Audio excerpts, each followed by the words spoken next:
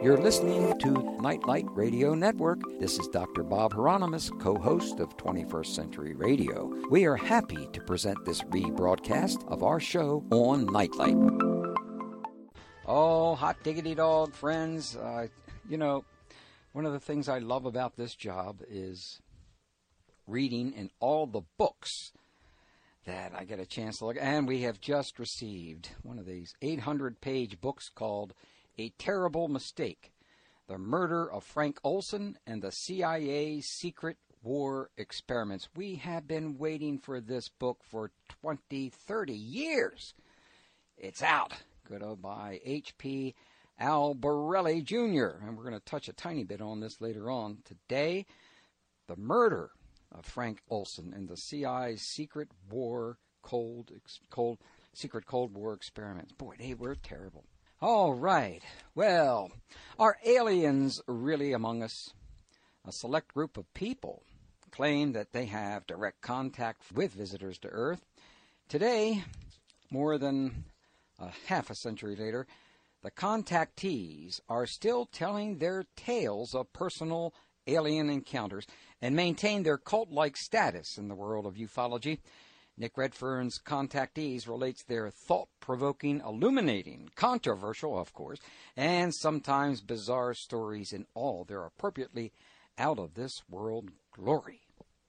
Nick Redfern is a full-time author and journalist specializing in a wide range of unsolved mysteries, including UFOs, alien contact, Bigfoot, Loch Ness Monster, government conspiracies, and paranormal phenomena. He writes regularly for UFO magazine, Fortean Times, Paranormal Magazine, and Fate. His previous books include Memoirs of a Monster Hunter, Strange Secrets, A Covert Agenda, and There's Something in the Woods.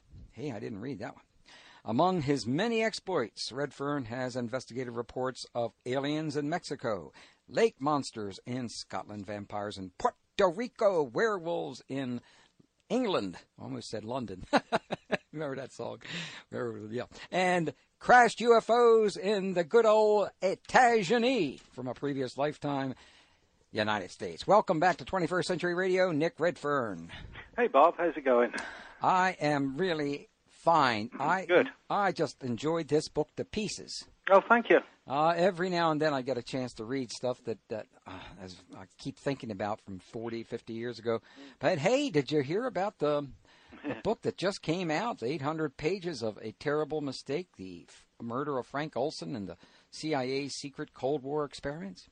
Yeah, I mean, I haven't actually heard about that book at all till you mentioned it. But, I mean, the story of Frank Olson is sort of like a definitive, it's one of the definitive accounts, not just of the Cold War, but of the whole era of Cold War issues relating to like mind control, and the CIA's use of exotic drugs to create altered states and things like that.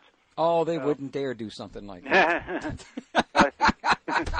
Sorry, I'm sorry. I think in that respect, it's a story that I think a lot of people are going to find interesting because a lot of people, know snippets of the Frank Olson story and the way in which, it developed and then how in later years the truth started to come out, and I think, it's, as you say, it's time that somebody told the story in full, so I'm glad that's now happened.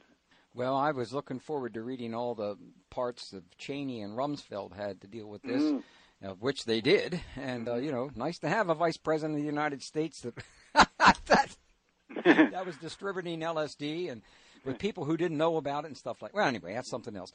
But Contactees, what are Contactees?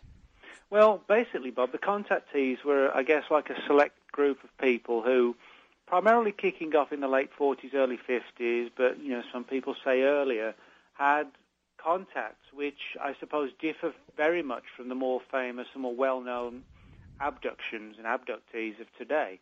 I think with today's ufological field, most people who, whether new to the subject or not, are familiar with this whole scenario of sort of bug-eyed little aliens abducting people and subjecting them to medical experimentation. The Contactees, however, were very different in the sense that they had more of like a one-to-one spiritual communication with reported extraterrestrials in isolated locations such as deserts, forests, that sort of thing. So in other words, it was more along the lines of instead of being abducted and treated in a cold clinical lab rat type scenario. It was really like a one-to-one exchange of ideas and thoughts on spiritual issues, the economy, the future of the planet and the human race, etc. And most of the contactees were kind of encouraged, whether consciously or otherwise, to go and spread the word, and relate the theories and ideologies of the so-called Space Brothers as they became known. Well, we'll touch more on what the Space Brothers taught them, but I've always liked reading your work because I always find new stuff. And, thanks. And especially in regards to Walter Winchell. I had forgotten this. I only heard a little bit about July 9th, 1949. Walter Winchell brought to the attention of J. Edgar Hoover a story that he received from Mr. Jones of Los Angeles.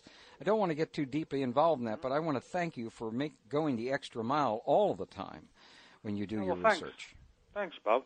Yeah, I mean, this particular story, the Walter Winchell story, is interesting because most people kind of associate the contactee arena with the early to mid-50s onwards, but this particular case in question deals with an encounter that a man had in California in 1947 when he was out hiking in the mountains of California and saw this huge, I think he described it as being like a fairground, kind of like a circus tent type thing come down out the sky. It's like a big, huge balloon and land. And he felt, again, he had this feeling that it was extraterrestrially controlled and that the aliens possibly had some concerns about our development of atomic weaponry. And, of course, these were staple parts of the contactee movement of the 50s. But to find a story very similar but documented in the FBI files of the 40s, pushes back the barriers a little bit of when these encounters may actually have begun. Mm-hmm. And also, thank you for the time you spent with Dan Fry. He was quite an interesting character. A lot of us had to spend time with him years ago, and I think he really added some light to Mr. Dan Fry there. Things that I couldn't quite figure out myself. The problem always is when you become friendly with some of these individuals. I hate to say I get biased, but I do.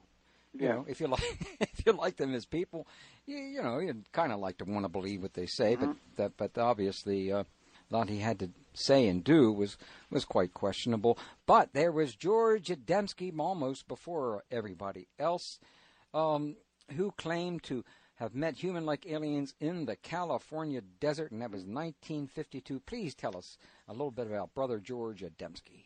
Yeah, I guess really, Bob, Adamski, more than anybody else, was the one person who everybody sort of, I guess, associates with the contactee arena. And Adamski was born in Poland in the final years of the 19th century, and when he was just a small child, his family moved to the U.S., and he finally settled in California. And he actually had an organization in the 1930s called the Royal Order of Tibet, which was essentially a kind of alternative lifestyle spiritual organization. So, in other words, he was someone who was perhaps almost primed to have like an alternative UFO encounter because he had this background, I guess, in esoteric areas.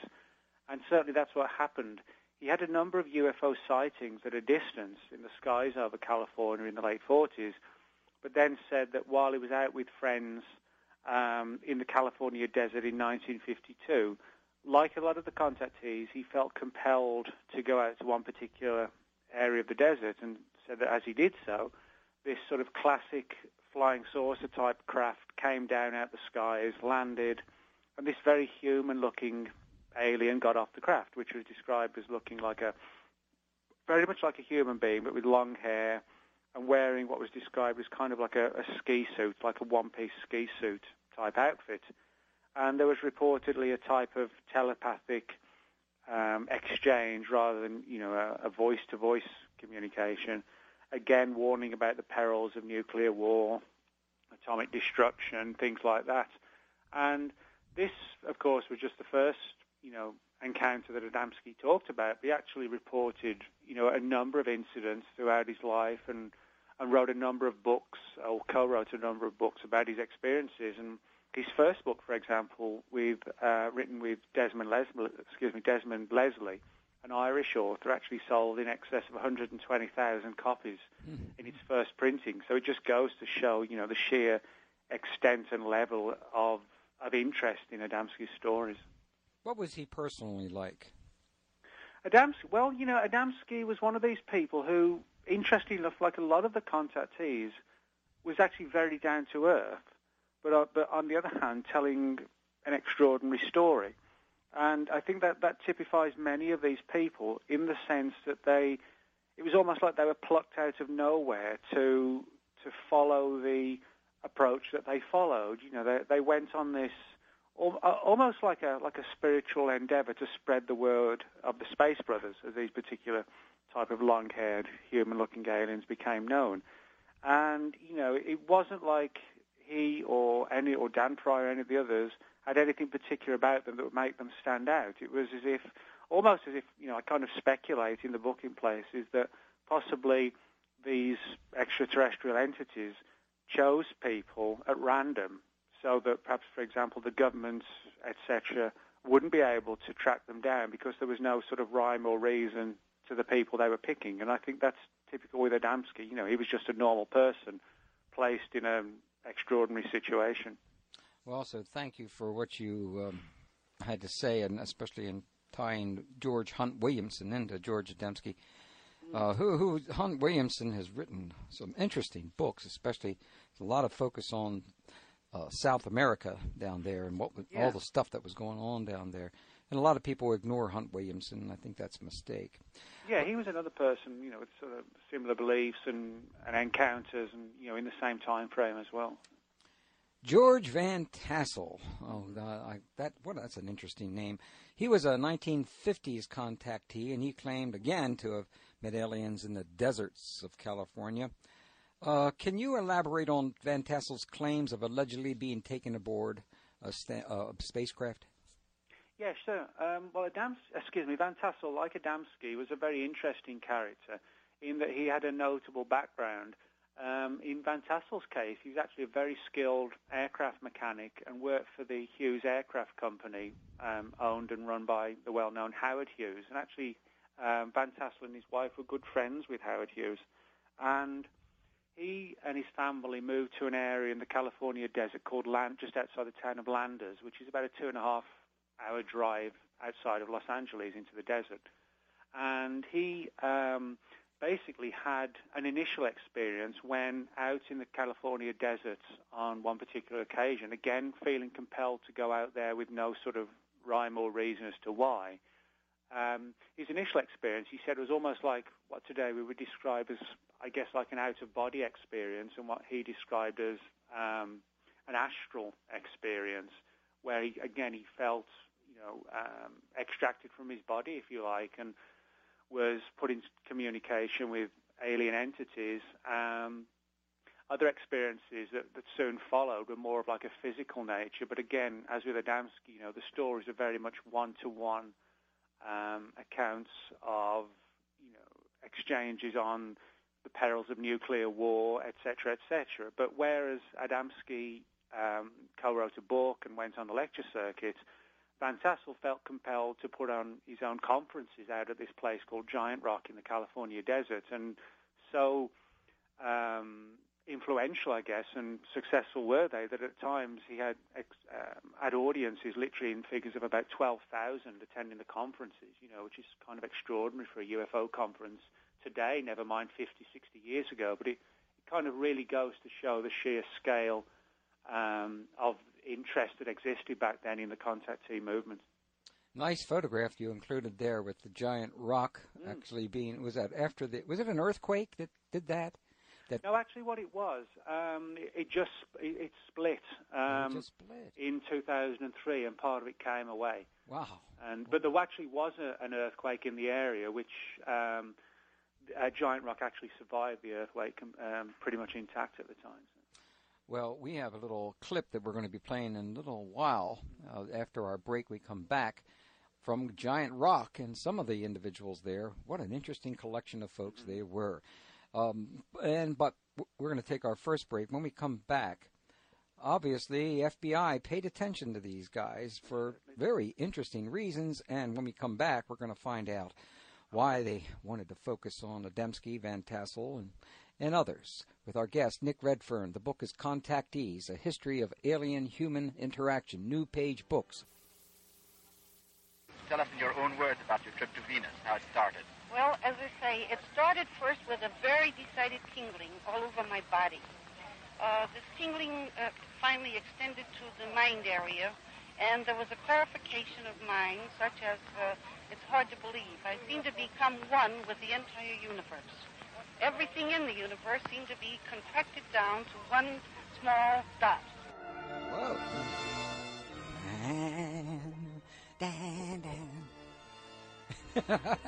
Hey, that was Dana Howard. Good old tingling sensations. Oh, I have listened to these folks, these videotapes that we've had for 30 years or something like that. It's just lovely to hear Dana again. Wait till you hear some of the others, and we're going to hear some of the others. Oh, some of these contactees were, well, not the contactees, but the people that was contacting them were wearing red skirts, red pleated skirts, and black berets. Boy, it sounded like it was really. Did you like the way they dressed, Nick? Oh yeah. Wasn't that fun? Yeah, sorry, I wondered if you were asking the audience then. Well, yeah. But I just some of their stories are just terrific. Oh, okay. Now, the FBI has released once classified files showing it spied very deeply on Adamski and Van Tassel.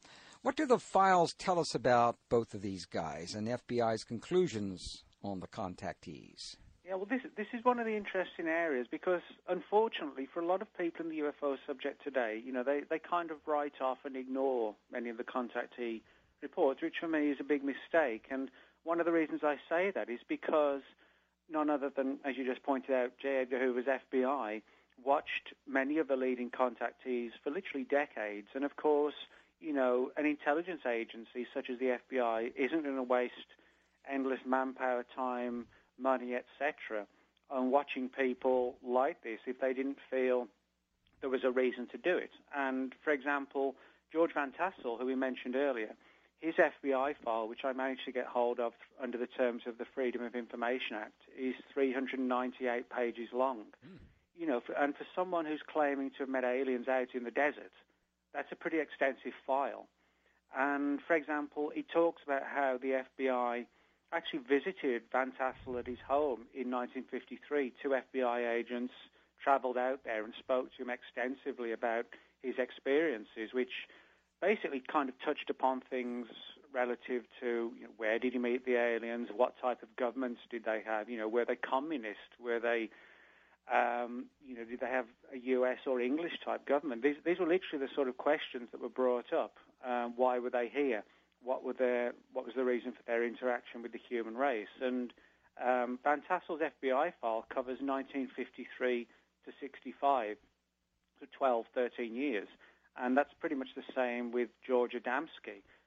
Again, to give you an example of the sheer extent to which Adamski was watched, in 1959 he went on a lecture tour in New Zealand, and the FBI even had reports sent to them from the State Department, the U.S. State Department representative in New Zealand, who actually, I guess, covertly attended one of Adamski's lectures and kind of prepared a review for the FBI on the lecture itself. So, in other words, they were watching these people very deeply. And what I get from reading the files is that the FBI was highly concerned about the way in which the contactees, I suppose, were influencing members of the public on large scales.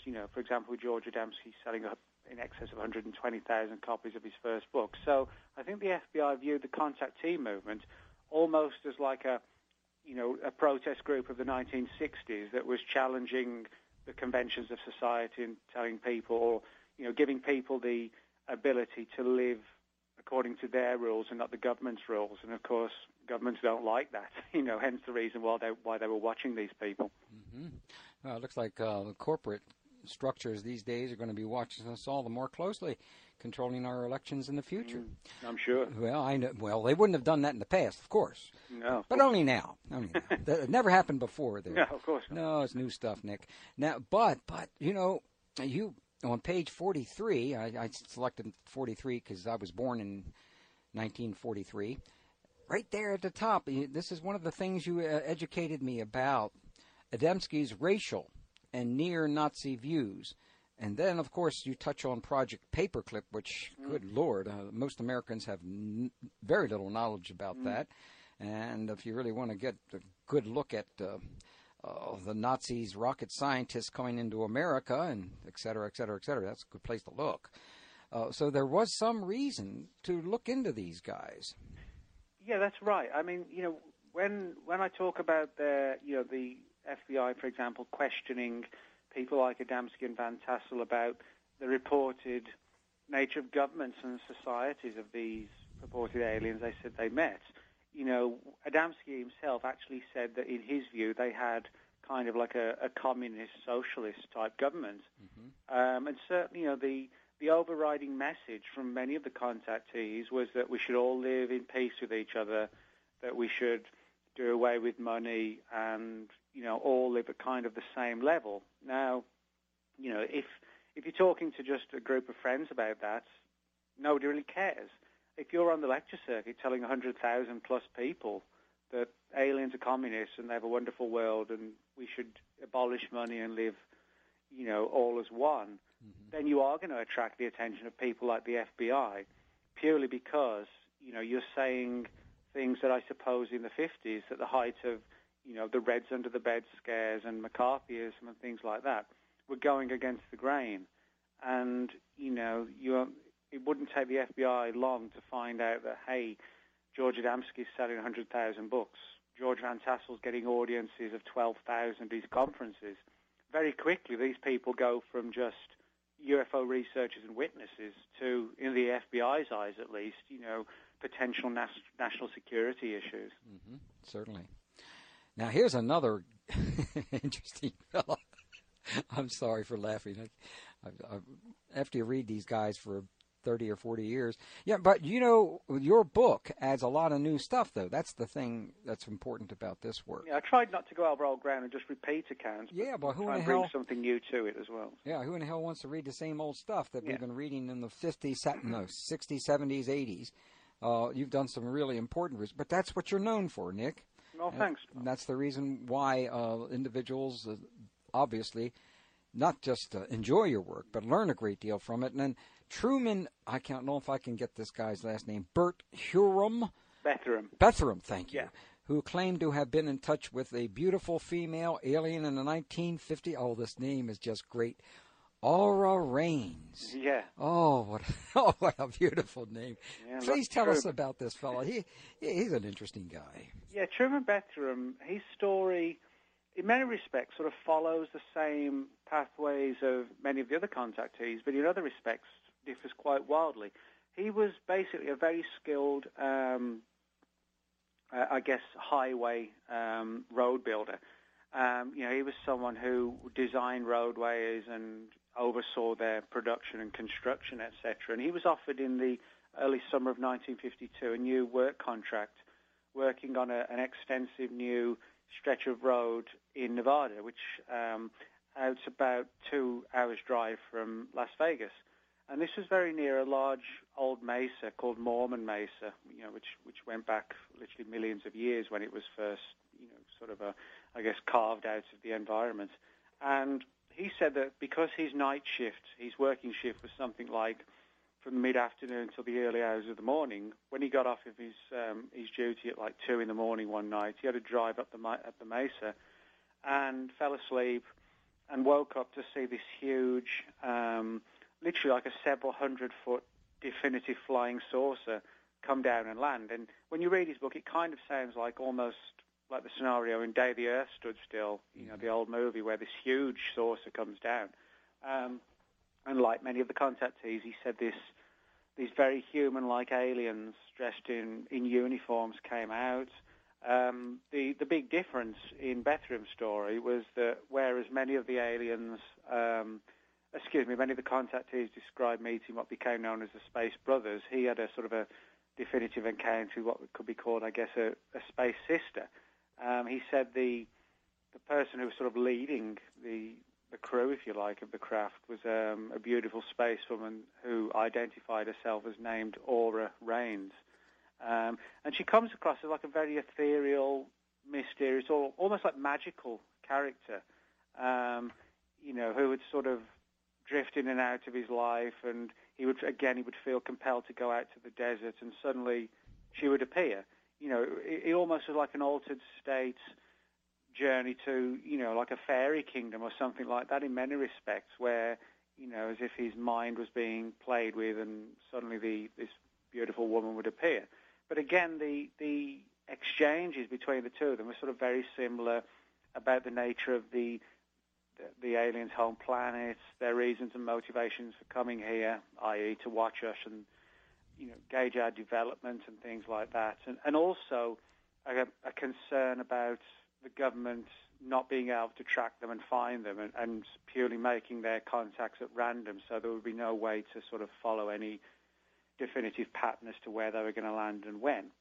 A very controversial story, and in many respects sort of really far out, but in other respects very similar to many of the other contactees. And what made Bethurum's story interesting for me was, in many respects, he didn't try and capitalize on it or expand on it. He said that basically his encounters occurred from the summer of 1952 to late 52, and then they just came to an end. These beings came, they had a number of interactions and exchanges in the desert, and then they were gone.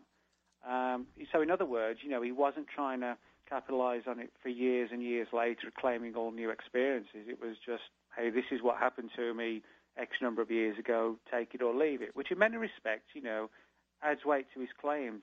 He wasn't just trying to come up with a new angle to get on the lecture circuit every other year, if you like. So. Well, I like his comment on her. Well, he made a lot of them. Little did I suspect that their captain would turn out to be a woman. And what a woman. You're right so well. Because it's fun. There are certain areas that your humor comes out through there. This is one of the things with the contactees that I try to point out, is that many of them were sort of definitive characters. Mm-hmm. I think, particularly in today's UFO world, it's all seen as very much black and white, and many of the witnesses, no disrespect, but, the stories are very similar, and many of the people come across very anonymous, etc. The contactees had real sort of standout, memorable characters, whether it was Adamski, Adamski come from Poland and then, setting up this organization, or Van Tassel hanging out with Howard Hughes, or Truman Bethurum, with his story. They were definitive, memorable people, and that's, with quirky characters in some cases. That's one of the things, I tried to get across in the book as well. So. Well, you sure did. Look at this one up here. I'll hold it at the microphone. This is a description of Aura Rhanes. Listen, wearing a black and red beret and dark and large sunglasses. Boy, what an image. What an image that conjures up. With the collar of her jacket turned up high. Yeah, this is one of the weird aspects of the story, because that particular description was made by Bethurum when he had an encounter with this woman, actually not late at night when she came out of the craft, but actually in Vegas itself. Now, of course, that sounds outrageous, but according to Truman Bethurum and many of the contactees, not just him, because these aliens look very human, with a few subtle disguises like sunglasses, hats, collars turned up, they could actually move amongst us and almost infiltrate us. Possibly, you could attach kind of like a sinister connotation to that word, infiltrate. Or you could suggest they maybe we're just trying to find out more about us. But many of the contactees claim that, the aliens weren't just coming down and having these meetings in isolated locations, but they're actually subtly moving amongst us, and that they look very much like us. But, if you were to catch one in the eye and look at them closely, there would be a few subtle differences, perhaps like the eye differences being slightly farther apart, or the noses were longer, or the lips in some cases were described as being very, very thin. But, with a few things like sunglasses, hats, etc., they were able to disguise that factor, and that was one of the points Bethurum touched upon in his particular description of Aura Rhanes that you just read out. Well, you've made some major contributions to this area. And we're going to jump ahead when we return. There's plenty of others we need to talk about. Obviously, we need to talk about Antonio Villas Boas. Mm-hmm. What you have uncovered here is just brilliant. On Chapter 20, Inventing the Aliens. I'd like to, when we return, talk a little bit about Antonio, and then I could almost see that being that Antonio was with that red hair, and the snarling, biting. Yeah, exactly. I could see the picture was. You had a good picture there, and when we find out that there is some kind of a link here between our government, possibly, and the contactees. I think this is, even though it may have been touched on by others, I think you really bring this out really well when we return with Nick Redfern, Contactees, A History of Alien-Human Interaction. New Page Books. Let's see, Nick Redfern, Fortean.blogspot.com. And that's linked to the front page of 21stcenturyradio.com. And a little Smoke on the Waters here. You know what Smoke on the Waters was all about? Huh? Do you? Did he tell you where he came from? Yes, this time he told me he was from Venus, although I have met men from other planets as well. What were their clothes like? The woman had a radiant red box-pleated skirt and a black velvet-appearing blouse and a black and red tam or beret, and the men had clothes very similar to our Greyhound bus drivers. Very similar uniforms. Well, that proves that Greyhound bus drivers really were aliens. Isn't that right, Nick? Well, you never know. Aliens could be in disguise anywhere, I guess. Yeah, I guess so. But that was that famous line there. I enjoyed that a great deal. Now, we got to move lickety-split. There's so much to cover. Well, I'll tell you what. Let's do Antonio first, and then we'll go into the possibility that the government had something to do with all this stuff. A Brazilian man named Antonio Villas Boas claimed a close encounter of a very sexual nature. Whoa, boy, with a female alien while on board a spacecraft. What are your views? Well, before I ask you your views, just tell us what happened, and then we can talk about those views. Yeah, sure. This basically, Bob, is a story from '57, and in later years, Antonio Villas Boas, who lived in Brazil, became a very well-respected lawyer. In his late teens and early 20s, however, he was working on the family farm outside of Brazil, and on one particular night in '57, finished work and was sort of still sat on the tractor just waiting, taking a break before going home or driving home and across the fields, and said that he saw this strange light in the sky coming towards him, which obviously had no idea what it was, kind of looked like a star but getting closer and closer. And as it got, I guess, really close, he realized that it was some sort of vehicle, a type of which he'd never seen before, and he panicked, jumped off the tractor and basically ran as fast as he could towards the house.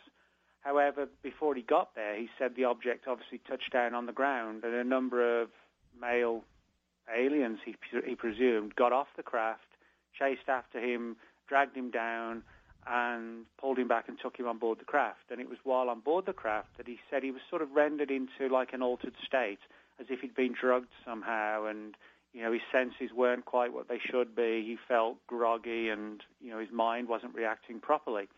But he said he was taken into one particular room, again, while still in this altered state, and said that when he was in there, this very, I guess, human-looking female alien came into the room, but she had, again, slight differences. Like, for example, her eyes were more, I guess, Asian/cat-like, almost in many respects.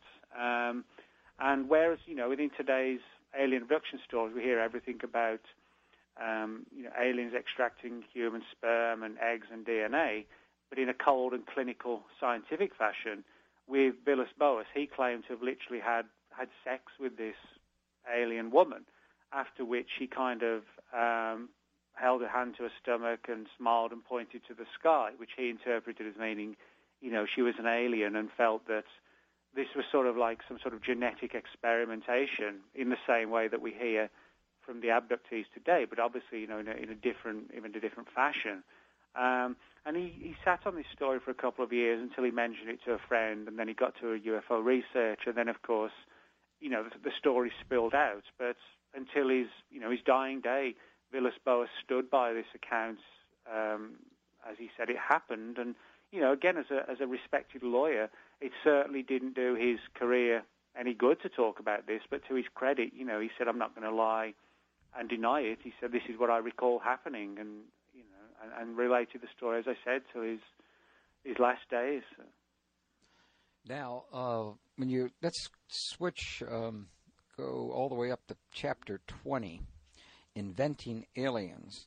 Now, there's been a lot of focused attention on this particular case, but some of us, including myself, had a few doubts about certain things. It's not that I don't believe that there are aliens or that UFOs, but there were certain things in it that indicated to me that maybe something needed to be uncovered, and your book does that in chapter 20 with Rich Reynolds, a long time. Tell us what Rich Reynolds has brought to the table that I wish would have been brought to the table on this a long time ago.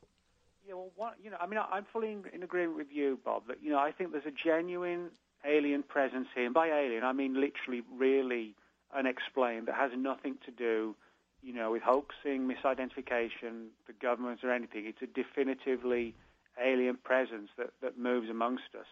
However, there are indications that at times government agencies may have tried to manipulate the UFO subject to promote different belief systems, or to even stage UFO incidents to see how people might react in a real UFO experience. And this is one of the things that comes out in the Villas-Boas case. You mentioned Rich Reynolds, who's a friend of mine and a long-time, well-respected UFO researcher who's done a lot of high-quality research into the subject and dug deeply and extensively into it. And he had the occasion to interview a man who was actually involved with the U.S. government, named Bosko Nedeljkovic, a number of years ago, who claimed that although the Villas-Boas case was very, very real, he claimed that he didn't have actually anything to do with what we call, literal extraterrestrials, if you like. And according to Nedeljkovic's story, the elements of the U.S. government, the U.S. intelligence community, were undertaking experimentation, mind-altering drug experimentation in the 50s, which we know went on. Ironically, it was one of the key staple parts of the Frank Olson story in this new book, that you mentioned at the beginning of the show. Yeah. But the story from Nedeljkovic was that the government knew that there were a number of genuine UFO incidents going on, but they decided to stage also a number of incidents, again, to see how the public would react, what the media reaction would be. And Nedeljkovic said that the Villas-Boas case was an example of this, where they flew a helicopter fitted with unusual lights and things like this over this particular area where the people, hadn't probably seen even helicopters before that much, and staged the incident where Villas-Boas was taken on board, drugged, and then subjected to an experience which may have involved a real woman, but also involved sophisticated mind-altering technologies, perhaps even holograms, and created devices built to look alien, but actually didn't perform any real task as such, beyond, convincing the person that they were alien. And then it was kind of a case of letting the man go, letting the drugs wear off and him regain his senses, and then seeing who he told and how the response and what the response was, and then the CIA gauging, how the public and the media and the UFO community responded to this event, and it would allow them, in the event of a real, I guess, UFO invasion, if you like, to see how the public might react at a psychological and sociological level. And again, it's almost, the story is almost as controversial as the idea that Villas-Boas actually met aliens.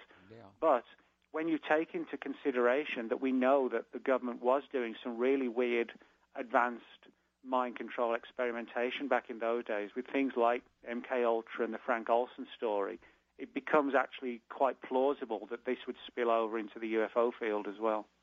Especially since they were hoping that LSD or some of the other drugs they were experimenting with people who didn't know what was going on. I mean, yes.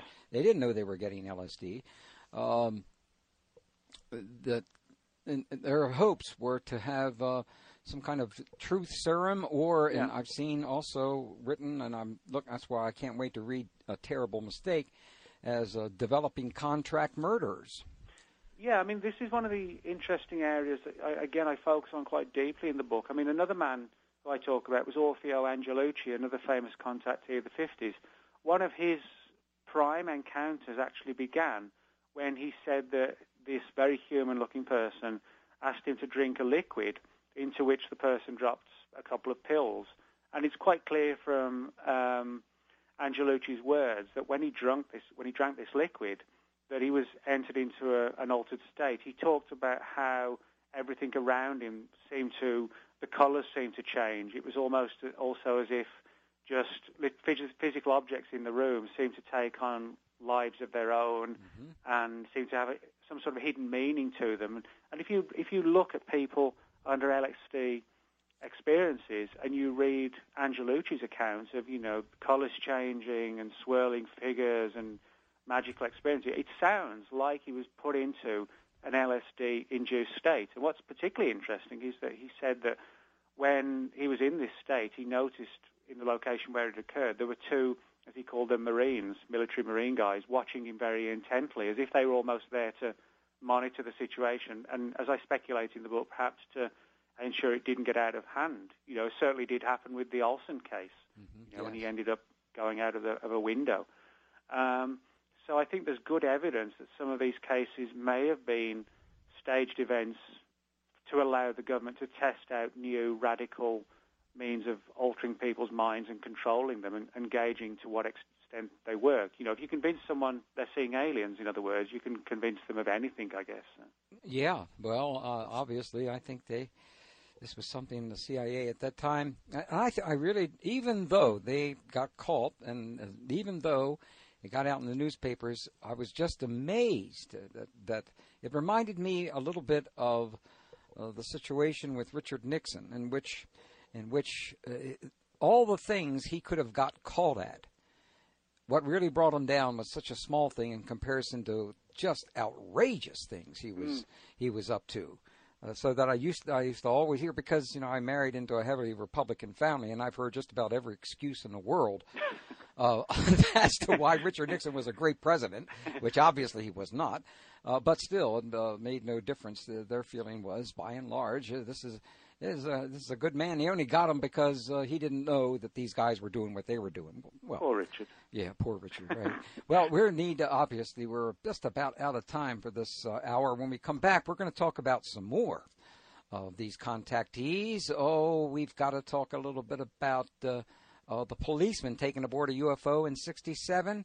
Now you see, this story in regards to the possibility that government has been utilizing these now is affecting me in every way I look at all of these other people and the experiences they had. Because were they genuine, or were they products of our government? Well, we'll find out maybe when we get back with Nick Redfern, Contactees, A History of Alien-Human Interaction, New Page Books. You can reach Nick Redfern at nickredfernfordian.blogspot.com. But I used to love to sing these songs. Our guest for the next, we're about 10 or so minutes here, is Nick Redfern, Contactees, A History of Alien-Human Interaction, New Page Books. Go to nickredfern.com, which is linked on front page at 21stcenturyradio.com. That's 1-800-227-3371. Nick, could you please tell us the story about the policeman taken aboard a UFO in 1967 who claimed to have spoken with an extraterrestrial? Yeah, sure, Bob. This relates to a man named Herbert Schirmer, a police officer who It's actually on the early hours of December the 3rd, 1967. He was doing his daily patrol in the town of Ashland, Nebraska. And when he was driving along, obviously, late at night, early hours, he saw this, what he thought, initially at least, was a truck broken down by the side of the road. And so as he closed in on it, he switched his headlights onto high beam to have a good look at it, and then realized that it actually wasn't a truck at all, that it seemed to be an oval-shaped object that was hovering about 8 feet above the ground, which had red lights, seemed to have red lights on the inside of it that were sort of shining through some sort of window-like opening on the craft itself. As he just sat there and watched it, because he didn't really know what to do, he said what looked like flames almost shot out of it, which was accompanied by what he described as a siren-like sound. But the object rose into the air and vanished as it just literally flew over his car, which was described as like a few feet above the patrol car, and was suddenly gone. Now, according to Sherman, the whole thing, from first seeing it to stopping, wondering what it was, and for it to leaving, took about 10 minutes. And right afterwards, he raced back to the police station to write up his report. But when he got back, he found that although he thought it had only taken 10 minutes, almost an hour of time seemed to be missing from his experience and from his nighttime patrol. And obviously, wondering what happened, eventually he underwent regressive hypnosis to try and recover the missing memories of that 50 or so minutes that he couldn't account for. And when he was put under hypnosis by Dr. Leo Sprinkle, a psychologist, a story came out that what Sherman failed to remember was that, or his memory was wiped clean, was that he got out the vehicle and was approached by 3 human-looking creatures around about 5 feet in height. And one of them, who he took to be the leader, as he described it, who was slightly taller than the others, asked him a question, said, "Are you the watchman of this place?" presumably meaning, a police officer. And he said yes, and he was basically taken on board the craft. And it wasn't described as like a kidnapping or an abduction. It was almost as if the aliens actually wanted him to see the craft, possibly even with the intent of having him go back and tell people about the experience, as if to sort of, again, get us acclimatized to the idea that they were amongst us. And he said that he went on board the craft, and again, there was an exchange about why the aliens were here, they were watching us, the nature of their technology. And just before Sherman was taken off the craft, one of the aliens sort of made a curious comment to him and reportedly said, "We want you to believe in us, but not too much." And it was almost as if, as I speculate in the book, that the aliens want us to know they're here, but they don't want us to be too overly reliant upon them. The idea of one highly advanced culture overwhelming another culture. It's like they want us to believe in them, but not be reliant upon them teaching us everything. And I think, again, it was almost like a staged encounter in the sense of they deliberately wanted to have somebody on board who would go back and speak about it and subtly spread the message that, they were kind of moving amongst us at a restricted level. That or it could also be that they're it's very similar to the Boas situation. Yeah, exactly. It could the be Boas case. That we cannot discount the idea that, again, this was a staged incident. Hence, the human-looking aliens, and again, certainly, the government has done a lot of research into not just mind control, but mind manipulation to wiping memories out, rendering people into altered states via advanced technology like acoustics. Been a lot of research done on acoustics, how they can render people into almost like a hypnotic state. And my personal view is that, if we ever get the truth about the UFO mystery, there's going to be our UFOs and their UFOs. Mm-hmm. There's going to be a real UFO phenomenon, but there's going to be evidence, if the story ever fully comes out, of how government agencies have also used the subject to their advantage to manipulate it and to manipulate us as well. Yes, as my most favorite, actually I'm biased in this direction, a UFO researcher from the old school is Dr. Jacques Vallée, who, as certainly well understood what he was talking about in this book, as more or less most of the, and the controversy Jacques went through back there, in the early 90s with all the other ufologists. I mean, they just really, they couldn't tolerate what he was saying, which he's saying, well, there may be UFOs, but that's not necessarily what we're looking at here. No, and I think in that respect, I would sort of share a lot of Jacques Vallée's views in the sense that, he viewed the notion that there is a very real UFO phenomenon, and I don't doubt that for 1 minute, but I think the phenomenon itself has been manipulative, and governments have realized that there are ways in which, although there's a real phenomenon, they can manipulate it as well, and it becomes a case where it becomes harder and harder to differentiate which are between the real aliens and which is government agencies staging UFO incidents. And I think it is difficult to determine which cases fall into one category and which other cases fall into the other category. Well, the final question I would need to ask you is, why did you write this book? I mean, most other researchers would have basically said, oh, that's been covered. We know all that field, and besides, who knows what they were in contact with. But evidently, you felt it was super important to put all this effort in. Why? Well, I think there were several reasons, actually, Bob. One being that, a lot of people who today may be new to the subject have heard about Area 51, abductions, flying triangles. But because a lot of the magazines today are very much news-based, the tendency is, unfortunately, for a lot of the older historical stories to get lost and forgotten. And certainly in speaking with people in the subject who are new to it, many of them had no real inkling or idea as to what the Contactee movement was all about. They just dismissed it based on a few fragmentary stories they'd heard here and there that people saying, oh, it's all nonsense, ignore it, let's focus on abductions, etc. So that was one of the reasons. The other one was that, a lot of words have been written about the Contactee experiences. What I felt hadn't been done to a large extent was to try and explain what might lie at the heart of these stories, hence the reason why, as you know, in about the last 5 or 6 chapters of the book, that doesn't really discuss incidents, but discusses a whole variety of theories that might explain it, the phenomenon. So I felt that was important to get across, that there are actually a number of highly intriguing and potentially valid areas that might help us explain the mystery. And it has nothing to do, with hoaxing or just fantasizing, but some sort of far deeper and more controversial areas as well.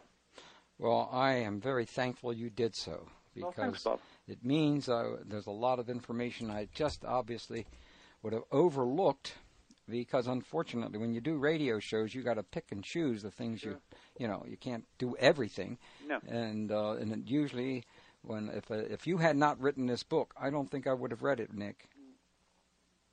Well, I appreciate that. Thank you. I always try and bring something new to the table if I can, and try and get people thinking about the phenomenon. And if it brings the subject to a bigger audience and gets more exposure and gets more people asking questions, then hopefully more questions we get, the more answers we'll eventually get as well. So. That's the way it works.